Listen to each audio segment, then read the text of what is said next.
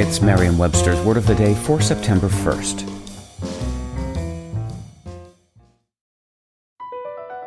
BP added more than $70 billion to the U.S. economy in 2022 by making investments from coast to coast. Investments like building charging hubs for fleets of electric buses in California and starting up new infrastructure in the Gulf of Mexico. It's and, not or. See what doing both means for energy nationwide at bp.com/investing in America. Today's word is allusion, spelled A-L-L-U-S-I-O-N. Allusion is a noun that means an implied or indirect reference, especially in literature. It also means the use of such references.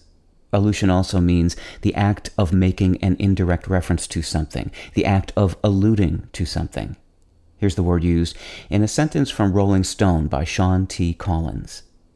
Other than a bunch of cryptic allusions to a master plan scattered throughout the season, her plan was never made clear. It didn't help that she seemed to vacillate between cold-blooded killer and teary-eyed sentimentalist several times an episode. The word allusion was borrowed into English in the 16th century. It derives from the Latin verb alludere, meaning to play with, to jest, or to refer to, as does its cousin, the word allude, meaning to make indirect reference or to refer. Alludere, in turn, derives from a combination of the prefix ad, meaning to or toward, and ludere, meaning to play.